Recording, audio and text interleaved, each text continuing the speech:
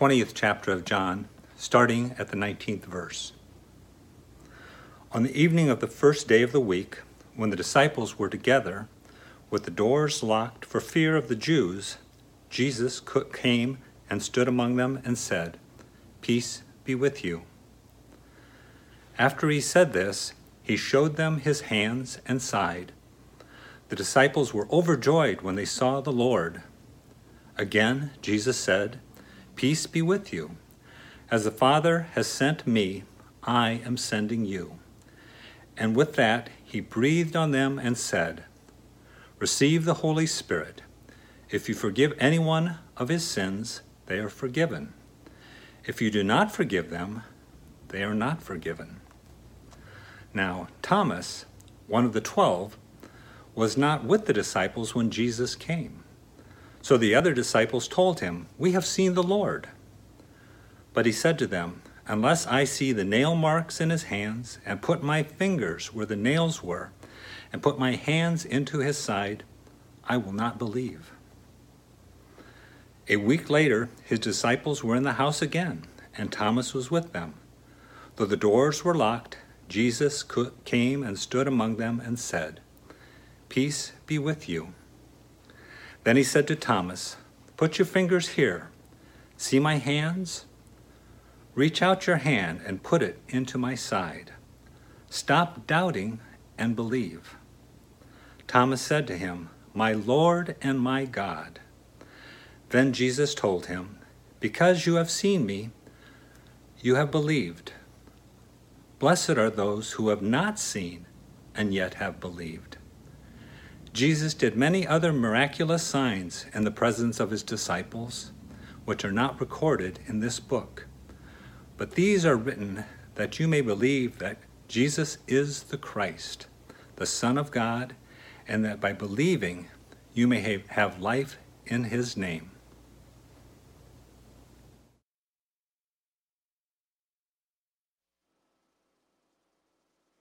Thank you, Jeff. I have always wanted a twin sister. I remember watching the show Sister Sister when I was growing up.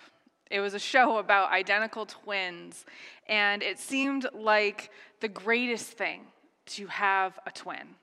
Someone that I would have a special connection with, someone I could always talk to and confide in, someone who was like me and would just understand what I meant when I said something or what I was going through. And in today's scripture that Jeff just read for us, Thomas or Dionysus means twin. And Thomas takes a lead role in today's scripture. It's evening on that first day of the week. It's Easter evening. Just that morning, Mary Magdalene had raced from the empty tomb and gone to the disciples and said, "I have seen the Lord." And she told them everything that Jesus had told her. And then yet they were there as night falls on Easter evening, holed up behind locked doors for fear of the religious authorities. Yet somehow, unencumbered by these locked doors, Jesus arrives and stands among them and says, "Peace be with you." Now, I'm sure when the disciples see this, they are astonished by this simple greeting. Peace be with you. There they are, huddled together in muted candlelight, speaking in hushed tones, hiding from the authorities who had just crucified Jesus a few days before. And then suddenly standing before them, right there in the room, is what appears to be Jesus in the flesh, yet also somehow able to walk through locked doors. Now, I can imagine that when Jesus sees the disciples' faces, he chuckles a little and he says, "Okay, guys, here, look at the wounds on my hands. See them? See my side? It's me." And someone breaks the stunned silence with, "Jesus?" And Jesus nods. And then everyone bursts out cheering. And after a few moments, Jesus says again, "Peace be with you." Like, calm down, guys. I have things to say. And then Jesus goes on to say, "As the Father has sent me, I am sending you." And he shares with them about how they are going to continue the work that he had started. Now, at some point in the evening, Jesus leaves, and the disciples are talking, and they're making plans and figuring out the next steps. And they tell Thomas, confused by when he walks in with all of this excitement that is going on around him, they say, "We have seen the Lord." And they go through this whole crazy story about how Jesus walks in, appearing before them through the locked doors. And they confirm, yes, Jesus did in fact conquer death. And Thomas says, "Well, I don't believe it. Unless I see the nail marks in Jesus' hands and put my finger where the nails were, put my hand in his side, I can't understand how what you are saying is true." Thomas, whose name means twin, is standing as the lone disciple, the one who did not see Jesus that night. Now, perhaps he is standing there as a lone twin for a reason, because in a very real sense, we are often each Thomas's twin, standing next to him, asking to be shown proof. Because how can this outlandish story about Jesus actually conquering death, how can that be true? I'm sure that each of us worshiping today have had doubts. Doubting is a natural part of faith. It's what happens when our science-trained minds come up against the miracle stories of faith. Those things that can't be explained by natural laws. On Easter morning, Mary Magdalene came running in and shouting to the disciples about the risen Christ. And the disciples, in that moment, were filled with doubt. They didn't believe her because it just doesn't make logical sense. And yet, that is exactly what these miracle stories are designed to do, to astonish us. Astonishment is this blend of belief and disbelief. It's our minds trying to make sense of something that just doesn't make sense. The miracle stories of our faith are meant to give us pause, help us to question our assumptions about what may or may not be possible or impossible to God. Think about this past year. I think it's a miracle that the church is still alive. A year ago, we were filled with doubt. Can we really be the church, the body of Christ, when we can't see us gathered together in the sanctuary? If we don't come together on Sunday mornings and sit in these pews and sing our songs and try to pay attention to whatever the preacher's trying to say, then how can we be the church? How can the church survive? Just like Thomas, we said, unless I see it with my own eyes, I'm not going to believe it. I can't see how it's possible that we are the church. And like in today's story, God showed up. A week later, after Jesus came to the disciples and Thomas didn't believe them, the disciples were in the house again. And this time, Thomas was with them that night. And again, in walks Jesus, even though the doors again were tightly locked. And he looks at Thomas and he says, I know you weren't here before. I know that you are struggling to believe. Here, put your hands on my wounds. See the holes in my hands. See the wound in my side. Stop doubting and believe, Thomas." And Thomas looks at Jesus and exclaims, "My Lord and my God." He believed. I remember a few years ago, learning about having these, quote, online worshiping campuses. It was like a physical church that worships together and studies together and grows together, but they're made up of people from all over the place, and they don't necessarily ever meet at all or very often in person. It's really just a meeting. They gather together, and it's this community of faith that is gathered online. And when I heard about this, I thought it was bogus. I thought it was silly. I thought it didn't make any sense. You can't be the church that way. You have to gather together. You have to look at people in the eyes and be able to see them. Well, COVID made me eat my words.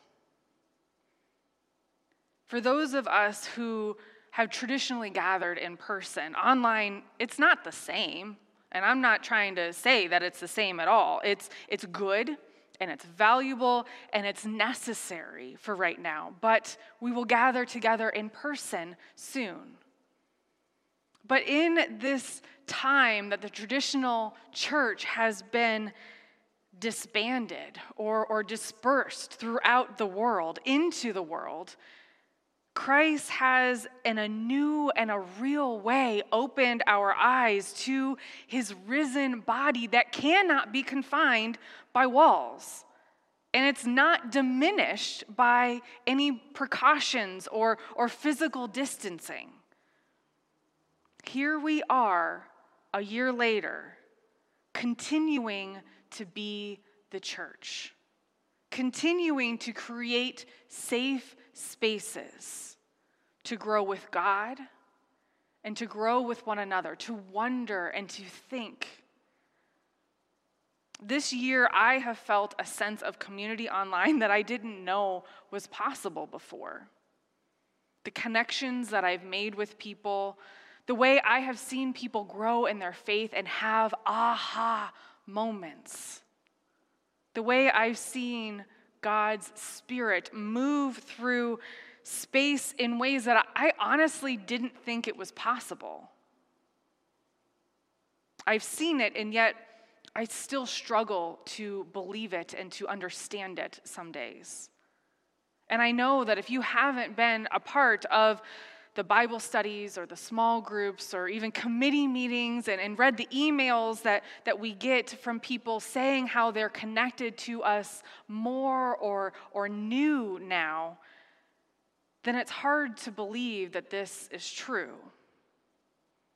And yet, what does Jesus say to Thomas? "Blessed are those who have not seen and yet have come to believe." To have that faith. I admit that before this pandemic, I was limiting God's ability with my own capacity to understand. It didn't make sense how God could move through the internet and connect us no matter what time we were watching or where we were watching from. But listen to what I just said. I was limiting God with my capacity to understand.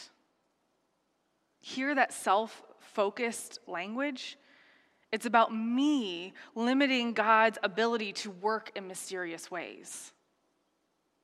That is why we need these miraculous stories of faith to give us pause, to help us and make space to question our assumptions or about what may or may not be possible or impossible with God. And this doesn't just happen in the church. This has happened again and again in our daily lives. So where is God working a miracle story in your life that you're having difficulty believing? Is love sprouting where only bitterness and anger have thrived before? Or do you see glimmers of peace where there used to be only hatred and racism? Or are there rays of hope where once there was only the dark hole of hopelessness? Hear God saying in those moments, in those spaces, it's me. I'm here. I conquered this. Stop doubting and believe.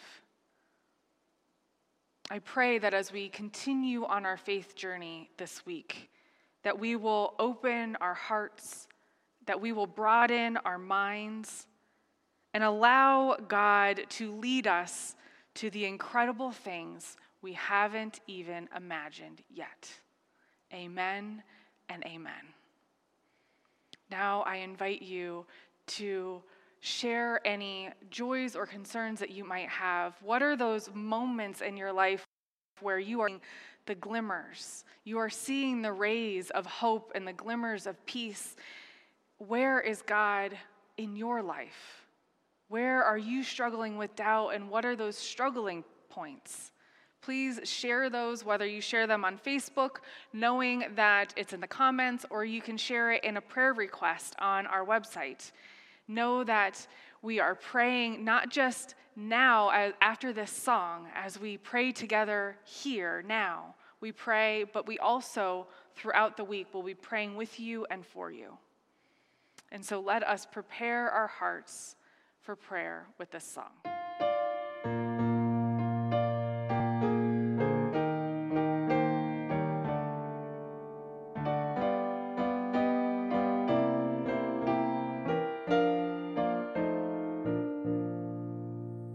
I serve a risen Savior, He's in the world today.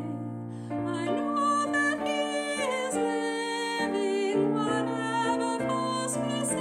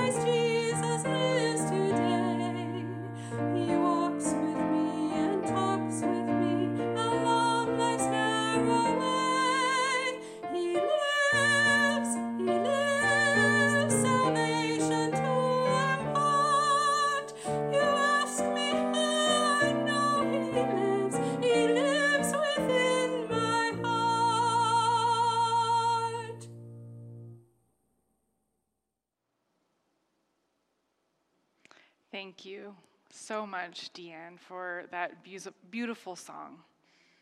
I do want to share and ask for prayers for the Johnson family on the passing of Matt this past week. And then also continued prayers for the Holmes family as they continue to, we had the memorial service for Joe yesterday, and the flowers down here are in honor of him. And so continued prayers for Joe's family as well. Marla asked for prayers for Patty, who was recently diagnosed with breast cancer. Pray that they found it early enough that it hasn't spread. And Sue asked for prayers for her brother-in-law, Jeff, who is having heart surgery.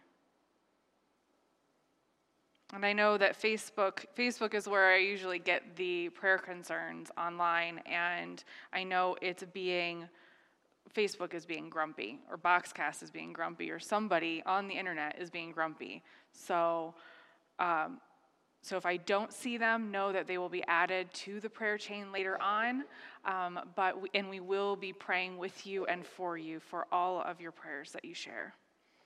Let us go to, Tracy just put one in. It says, prayers of gratitude. After a year of searching, she has a new job. Congratulations, Tracy.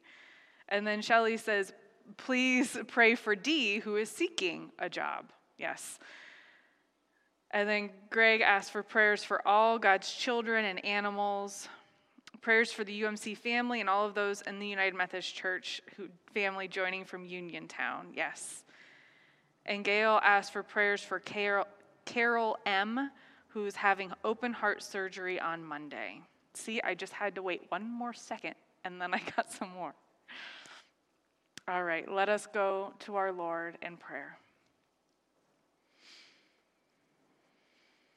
Holy Lord, you call us to be a people of faith, yet we are often a people filled with doubt.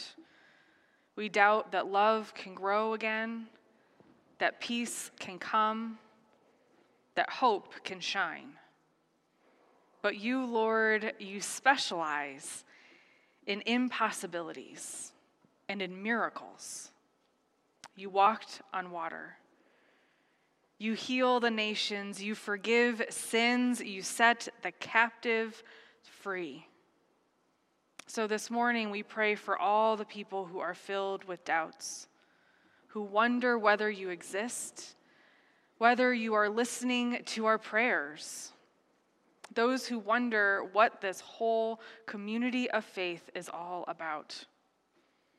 And God, when we have that sinking feeling of doubt within us, give us the wisdom to turn to you.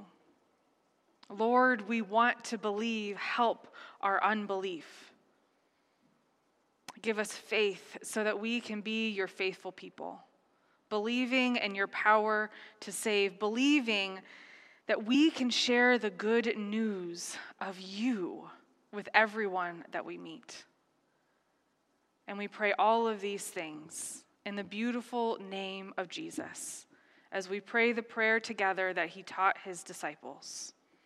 Our Father, who art in heaven, hallowed be thy name. Thy kingdom come, thy will be done, on earth as it is in heaven.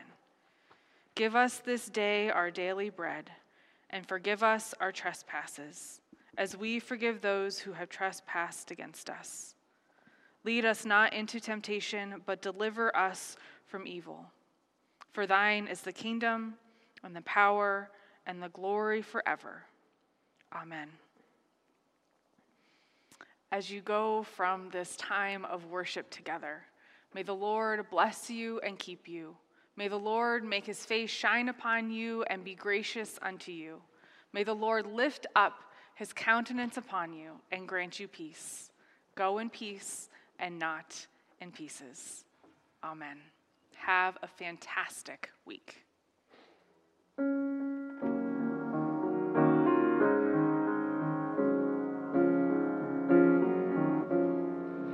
God, we gather as your people to raise our song above, and we dare to claim proclaim the promise of your love. Though the day may not yet be here, we trust it soon will be, when your children will be free. Oh, may our hearts and minds be opened, fling the church doors open wide, so there be room enough for everyone inside. For in God there is a welcome, in God we all belong. May that welcome be our song. Oh, we sing for all the children that one day they be free, and we sing for generations yet to be, that they never have a reason to doubt that they are blessed. May they in your love find rest. May there be hearts and minds be opened, fling the church doors open wide. May there be room enough for everyone inside. For in God there is a welcome, in God we all belong. May the welcome be our song. Oh, we pray for all the young lives cut short by fear and shame, so afraid of who they are and whom they love. May the message now be banished that your love is for the few. May their faith in you renew. Though there are hearts and minds be opened, fling the church doors open wide. May there be room enough for everyone inside. For in God there is a welcome, in God we all belong. May that welcome be our song. God, we're working for the future, when children far and wide can live their lives with dignity and pride. As they grow in strength and stature, may